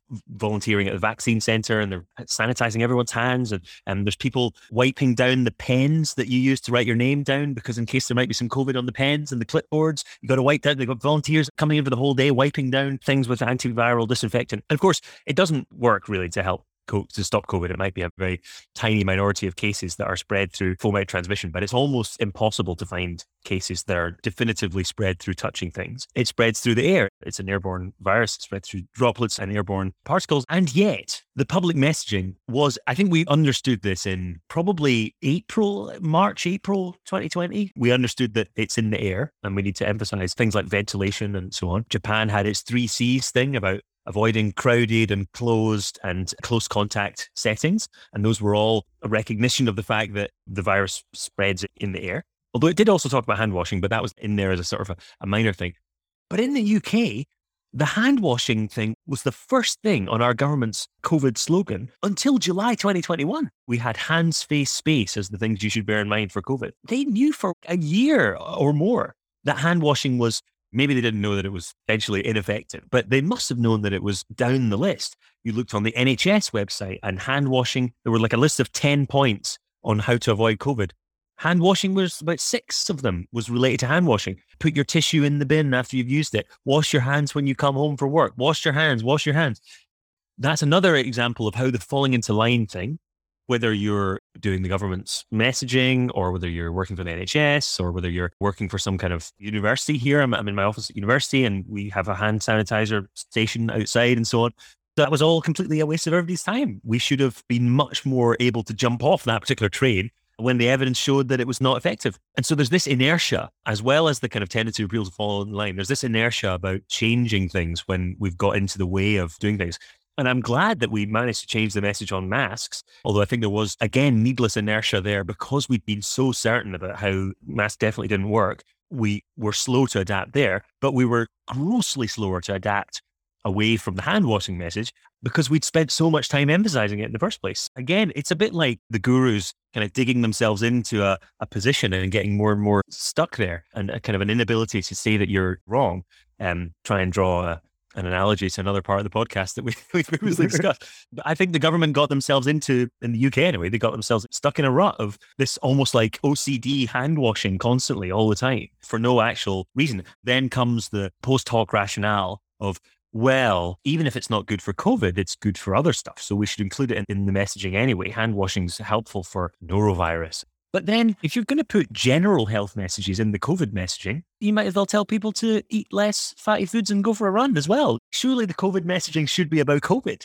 What you just said that people should be telling is the thing which a lot of the heterodox people are saying, you're not allowed to mention. You're not allowed to mention that people should be outdoors and be healthy and lose weight and stuff. But on the hand washing thing specifically, because I read your article about that at the time, and in good, robust IDW sphere thing, I had some pushback for you on that.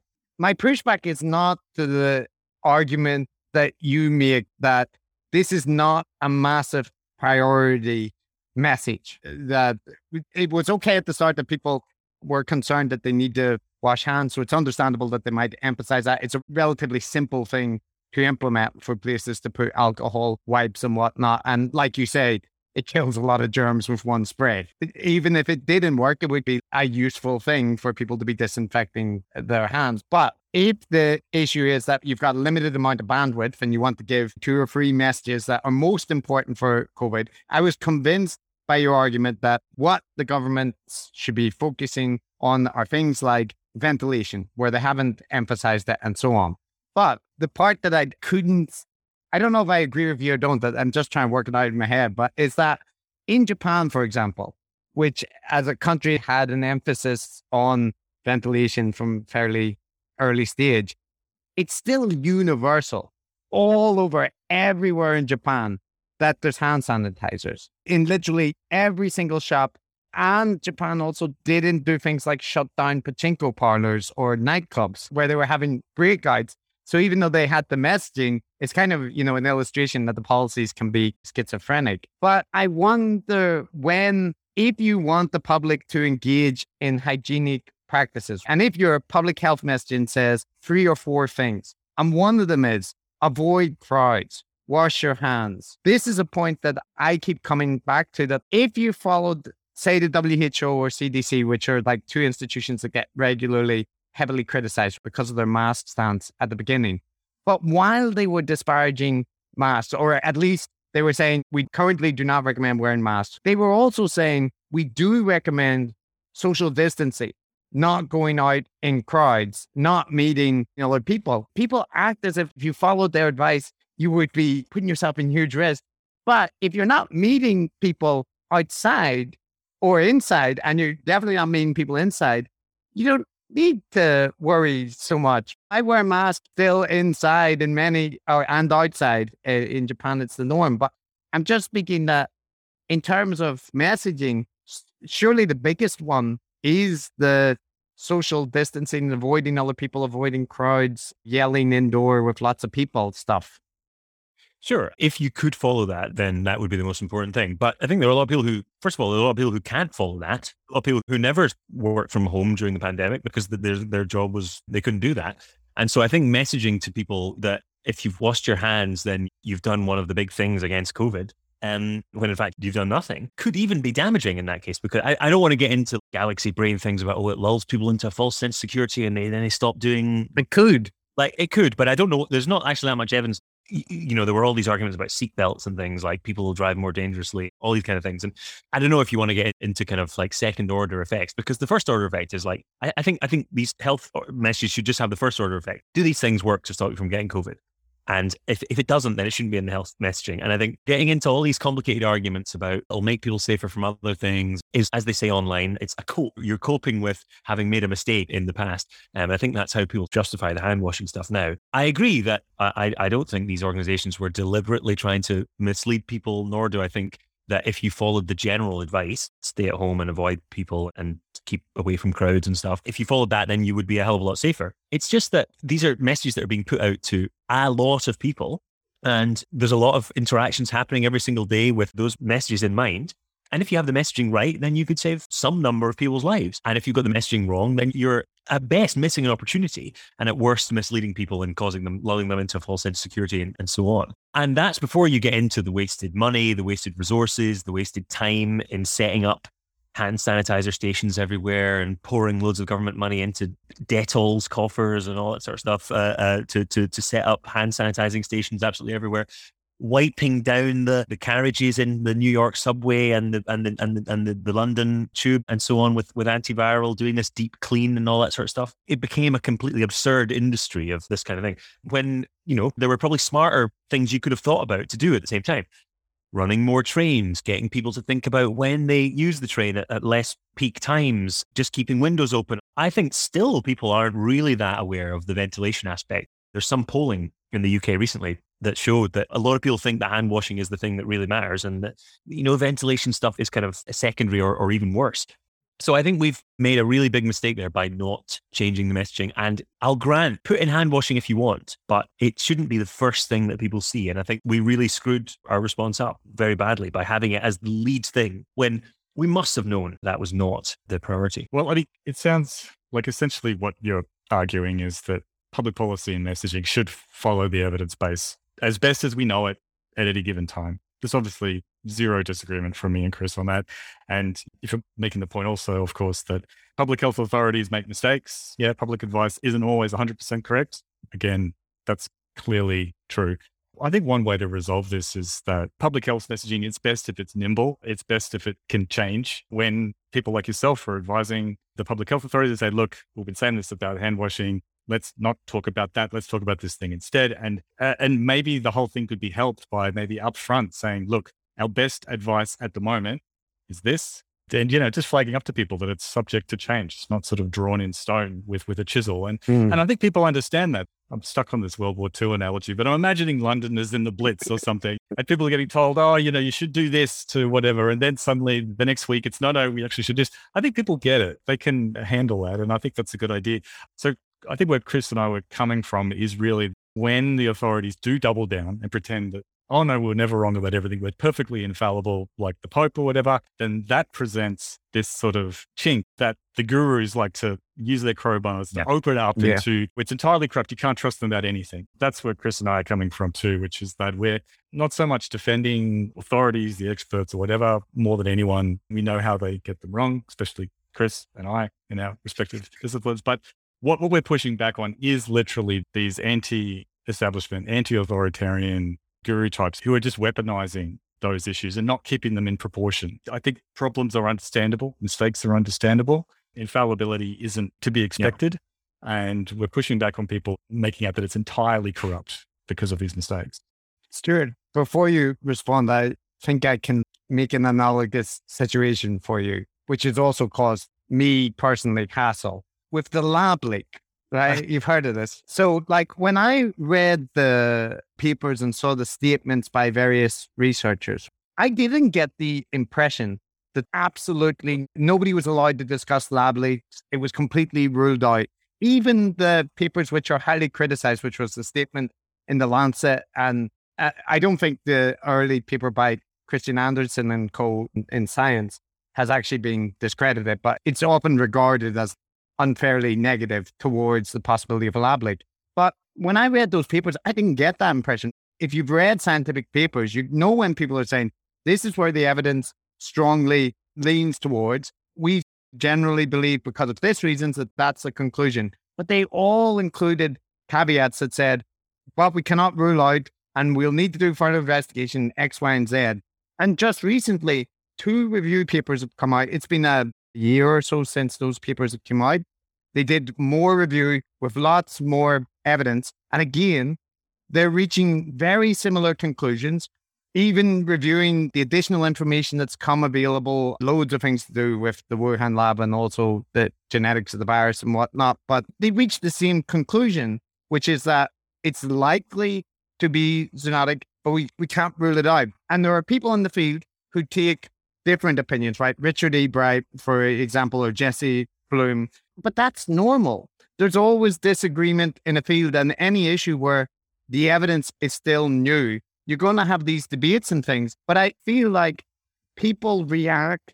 I'm not saying that none of the researchers have made statements which are too strong, that they've said, there's no possibility, it couldn't possibly be that, and it's all just conspiracy theories. They do, because scientists occasionally make those kind of statements.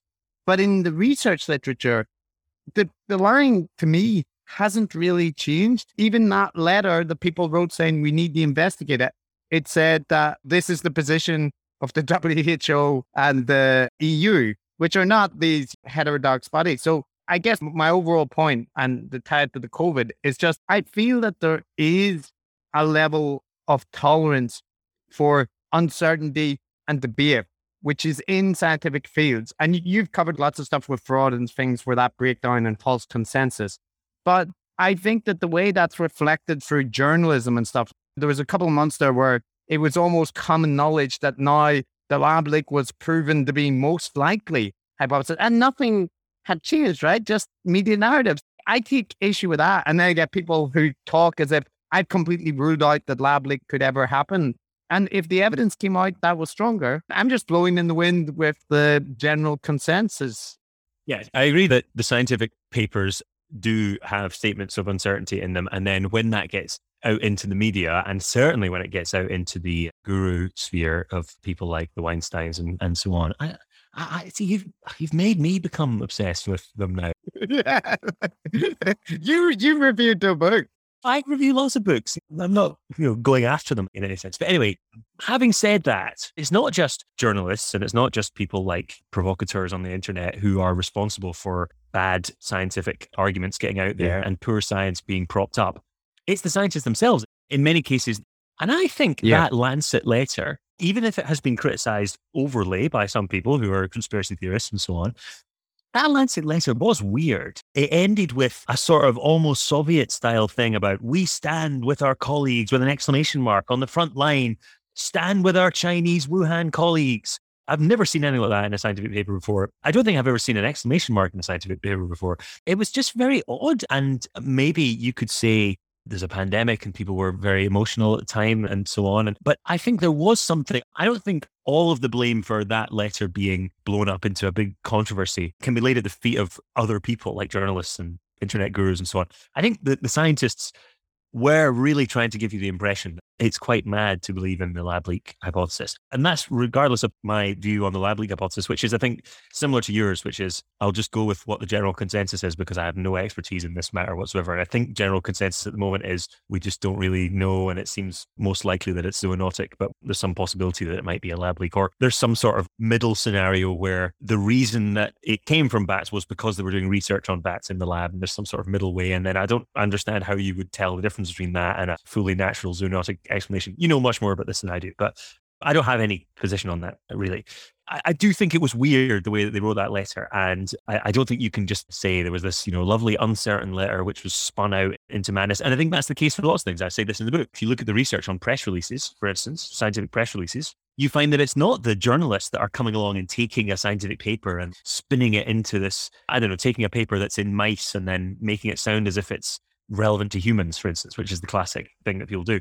It's the scientific press release, which is often written by the scientist or a press officer at the university or both, that often includes the hyping up of saying this is an experiment in 6 mice to this is something which is important for all humanity. I just think we can't take the scientists off the hook entirely for this. No, look, Stuart, I agree with you that Lancet letter, the tone of it was a bit weird. You're right.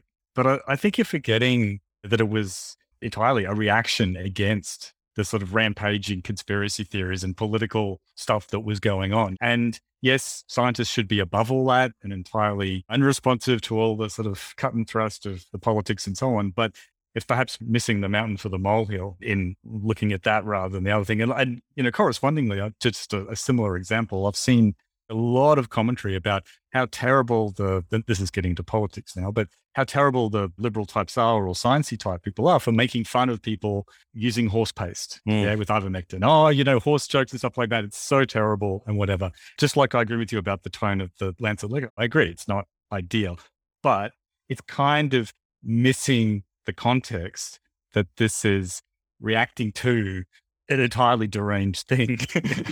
I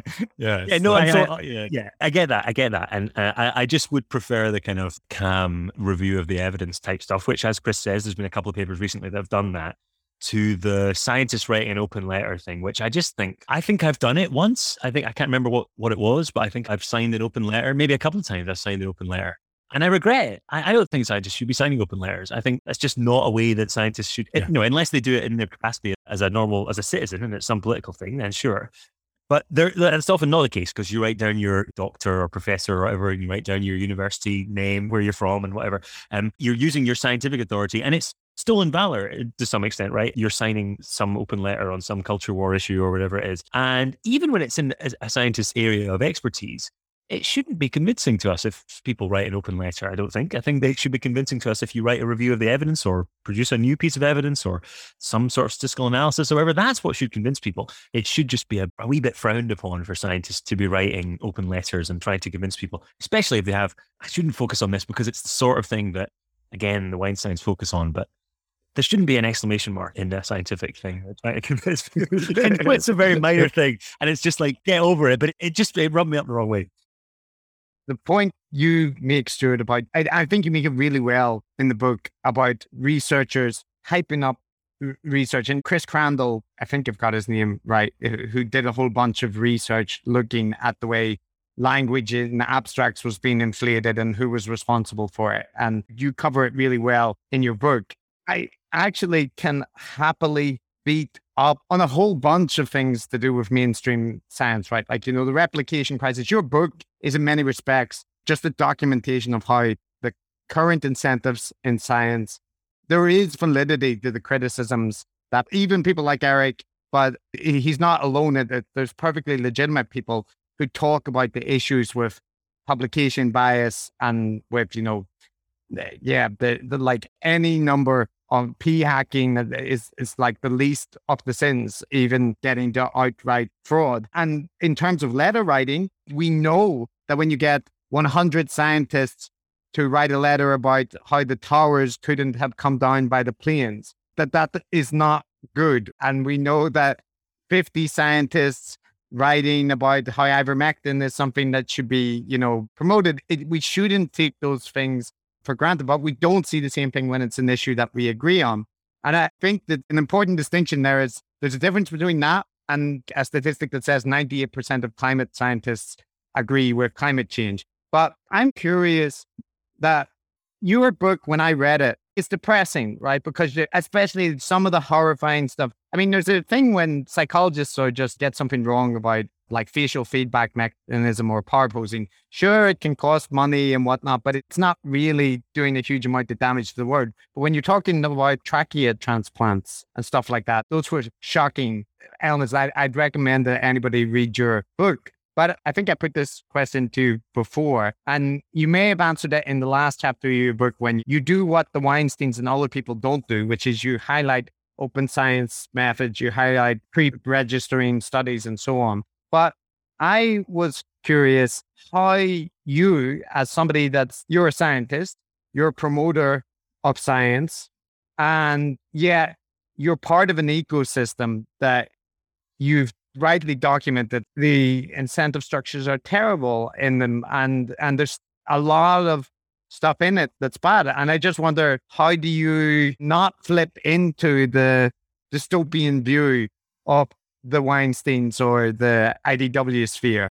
I mentioned when we were talking about the book that they'd written, the Hunter-Gatherer's Guide to the 21st Century, that they had really low standards for evidence. So they'll just pick any old study, even if it's a pilot study or whatever, they'll use that to back up a statement in the book. When you'd think, if you were writing a piece of popular science, that you would want things to be backed up by solid evidence in pretty much every case. And if it wasn't, then you would say, I think it really is a matter of raising your standards. So I think what the replication crisis has shown us is that scientists in many fields, not just in psychology, but in many, many fields, and I try and cover other areas in the book, as you know, we talked about medicine and so on, scientists have had too low standards for too long. This means accepting very small studies, underpowered studies, studies which are badly designed, studies which no one has tried to replicate, studies which have been analyzed poorly, and in some cases, studies which are false, and not checking to an adequate degree whether the studies are real or not. And I think if you raise your standards across the board, then you're not a dystopian Weinstein type person. You don't become a homeopath. You don't become a vaccine denier. You don't become a climate change skeptic. You cut out a lot of crap science and you accept that there actually can be, and there is, lots of high quality science out there. And as scientists, we should be trying to emulate that high quality science, whether that's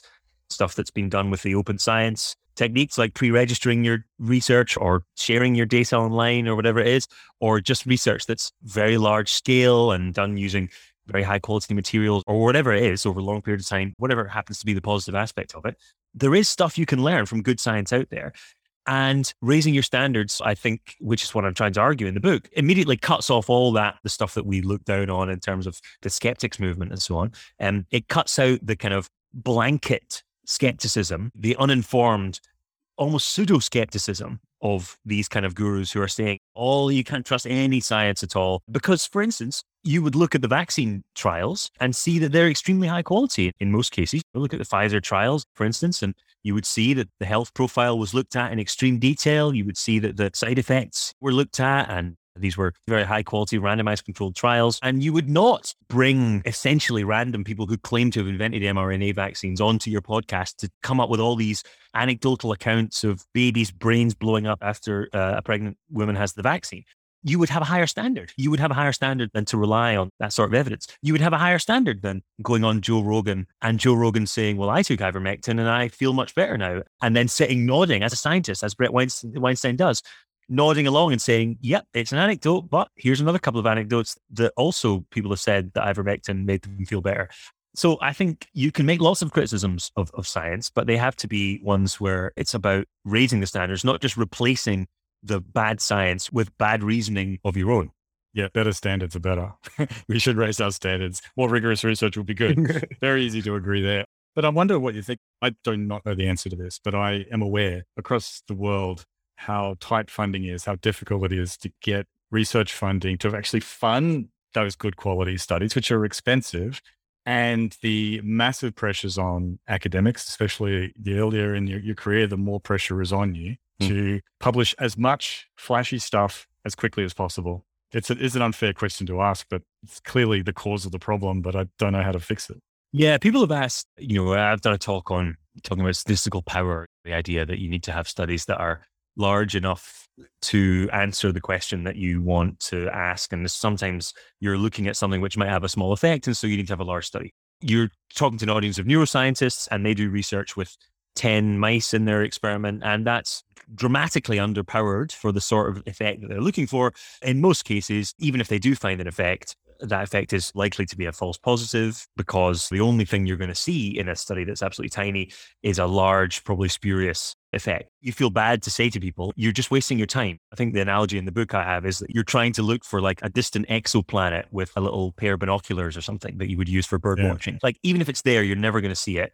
And if you do see something, then it's probably just you've made a mistake. You've looked at the wrong thing. And people say, but I have a PhD student who needs to have these papers out, exactly as you're saying there, and needs to have several papers out by the end of their PhD. What do I say to them? What do I do? They can't afford to do 100 mice. They can only afford to do 10 or 15. And the answer to that is, there isn't really an answer for PhD students right now, but there's a larger sort of restructuring that we need, where people need to be much more open to, for instance, collaborating across different labs, putting together lots of different samples and collaborating across them using statistical techniques to analyze these things together. That's the sort of thing that we need to have, this more collaborative model of science where we can work together on these questions, and also a move away from the culture of needing more and more and more papers, right? So there's a couple of different analyses now where you look at 10, 20 years ago, the number of papers that the average person finishing their PhD had published. They went on to do a postdoctoral job or become faculty. The number of papers that they were entering that job with was 2 or 3 back then, and now it's 10, 15, in some fields, like absurd numbers like that, ridiculous amounts of publication that you have to have done in some areas anyway. Just anecdotes, but I have heard, really, really ridiculous numbers of papers that you need to have published to be competitive in these fields. And it's not very useful me saying we need to change that. I don't know how we change it. These are broad cultural things that need to move away from. We need to start assessing quality rather than quantity and so on. Yeah. But I feel like maybe this is just my hope, but just having the conversation, just talking about it more, you can see in the scientific literature that discussions of a crisis and so on are becoming much more common and have across the past 10 years. It's into the public sphere. My book is just one of the many things that have brought this to the public consciousness. You talked to Jesse Singal a few episodes ago. He's got a book that's really good on this topic as well. Generally, people are talking about this much more. And it has spread to some research funders. They have at least said explicitly that they are not going to focus so much on quantity and focus more on quality. They're not going to focus so much on flashiness and impact and so on. So there are some research funders here in the UK who have done away with the need for having an impact statement when you write a grant application to say, we're going to change the world with this, we're going to cure cancer, or we're going to revolutionize treatment of depression or whatever it is, they've actually done away with that statement and instead put in place something that says, are you going to share your data? What are you going to do to pre-register your analysis so you don't kind of fool yourself into doing some kind of incorrect analysis, and essentially have a kind of open science, open practices type statement that replace that. So I do see some kind of movement to that. And it does, to some extent, it needs to be both bottom up and top down, right? So you need to have the bottom up kind of discussion of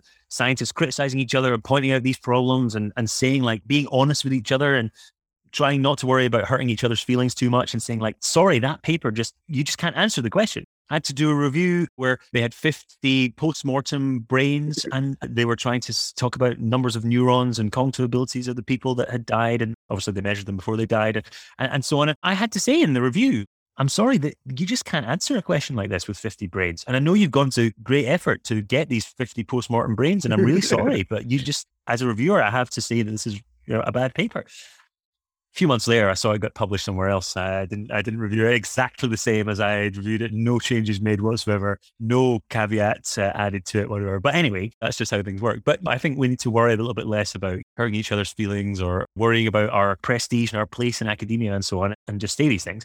And at the same time, we need to encourage top-down changes, like the funders changing, like universities valuing different things. As always, it's far easier said than done.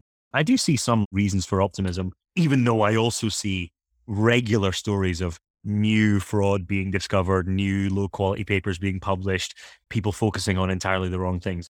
I think there's reasons for both pessimism and optimism, and one just has to try and make more people aware of this problem, and more people both in science and outside science aware of the issue, and just kind of hope that they'll do something about it. I know we've used up way too much of your time, and thank you for coming on and dealing with all our harassment. But I do have one last moment of harassment while I've got you here, and to end on like a non-controversial note. You did a review of Cordelia Fine's Testosterone Rex book, right? A couple of years back. Yeah. And you recently reviewed Carol Hooven's Tea book. And I read Carol Hooven, I'm not sure, book recently as well. And I couldn't see your review because it was paywalled at the time. And I know you were critical of Cordelia Fine's book.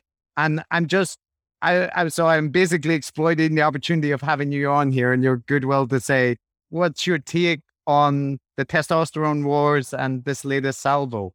Yeah, I think what I said about I don't remember exactly, what I wrote about the Cordelia Fine book, but my view was that, it had lots of good points to make about low quality studies. Again, there's been plenty of them in the world of endocrinology or psychoneuroendocrinology, linking hormones to behavior in the brain and so on. Certainly a lot of low quality stuff there. But the general impression you get, I think, from reading, and we could talk about this for a whole couple of hours. I think the general impression you get from reading books by Cordelia Fine and by several other sort of people who are generally in agreement is that there aren't really that many differences between males and females neurologically or psychologically. And any differences that there are, you should be quite suspicious of them. And I don't think that's true. I think there are lots of quite big differences, even if we don't know what they mean. There are differences in the brain of males and females. One thing, males' brains are just, they have just a higher volume. And whether that means anything, there's an interesting paradox because the measured cognitive abilities of males and females are just about the same. They're just about average. And yet there's this big difference in their brain. And so, like, what does it mean? Maybe it doesn't mean anything. There's lots of research that needs to be done on that. But I do find it a bit weird that the general impression you get from those kind of books is that there aren't any differences. And, people who are interested in these differences are maybe a bit suspect. And so it's quite refreshing to read the Carol Hooven book where she says, look, there's lots of uncertainty here. I'm not saying that all sex differences are explained by testosterone or anything like that. I don't want to go back into the line of the studies that were very rightly criticized. But there are lots of things that we can criticize on the other side of the debate as well. And they've gone far too far. So she talks about how people have argued that there's no correlation between testosterone levels and sports performance, for instance. And that's true within a sex. So within males and within females, there's not that much correlation between sport performance and testosterone. But if you look between the sexes, where there are huge, enormous differences in the level of testosterone that's circulating. So the bell curve if you look at the sort of effect size difference, are just enormously far apart. They're the huge difference, very, very little overlap. I can't remember the exact numbers, but it's larger than the height difference between males and females. substantially larger, then that does correlate with sport performance. Like people with much higher levels, they're male, they'll be stronger and faster and so on. So she talks about all that in the book.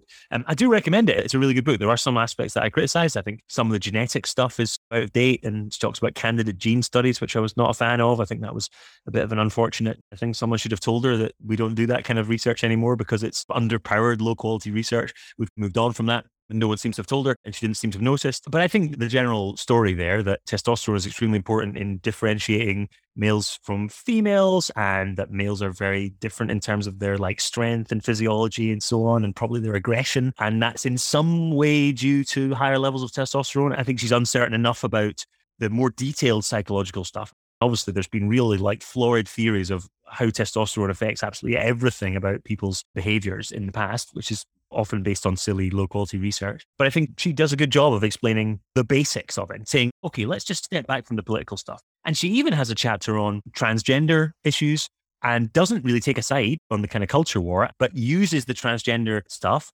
to illustrate the effects of testosterone and talk about it from a scientific perspective, rather than going down the kind of the Brett Weinstein and Heather Heying line of saying this is very bad, or going down the other line of saying we must focus on this as the only thing that's important in this sphere. So I think she does a really good job of being a testosterone moderate and sticking to the evidence. The testosterone centrist, maybe. Yeah, that's the impression I got. Admittedly, I haven't looked into the studies yet, but the stuff about holding infants and the effect that that can have on followers' testosterone levels was interesting to me. Like talking about comparing societies where males hold infants versus those that don't. I share your feelings about a refreshing book in some respects. Matt, lest I pull Stuart down another wormhole, is there anything you want to say before we let him escape? No, I've got nothing more to say. Two big swinging brains rub up against each other. The real edifying spectacle. Thank you. I know it's just horrible, but that's one of our stock phrases. You've been very cogent and informative. Thank you, Stuart, for coming on and talking to us.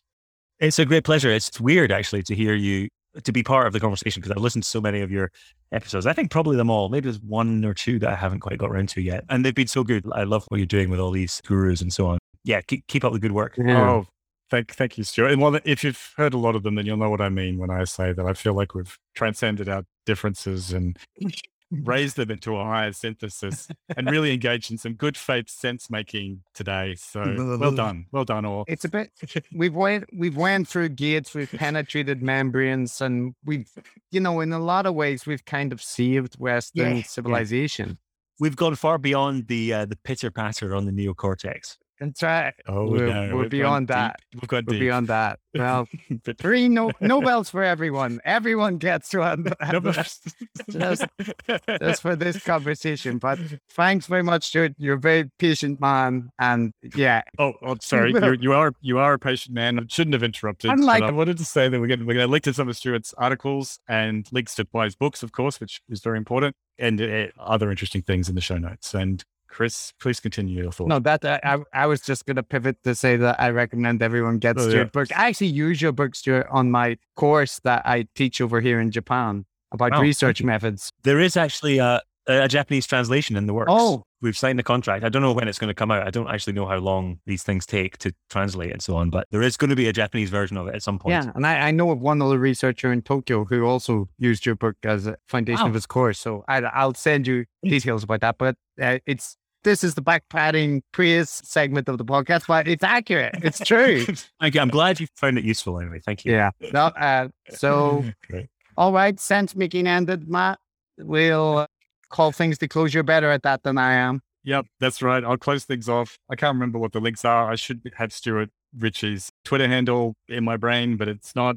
But there'll be links to everything in the show. Stuart, would you like to give your Twitter handle in case people want to follow? Yeah, it's just my name. It's just my name, Stuart J. Ritchie. So it's just my name with my middle initial in the middle. That's my Twitter account. So wonderful. Feel free to follow. Thank you. Fantastic. So the music is fading in. And Chris, you've got one thing more you want to say to me, I think. Oh, yeah. Grovel at the feet of your muscle master. That's the thing. Yeah.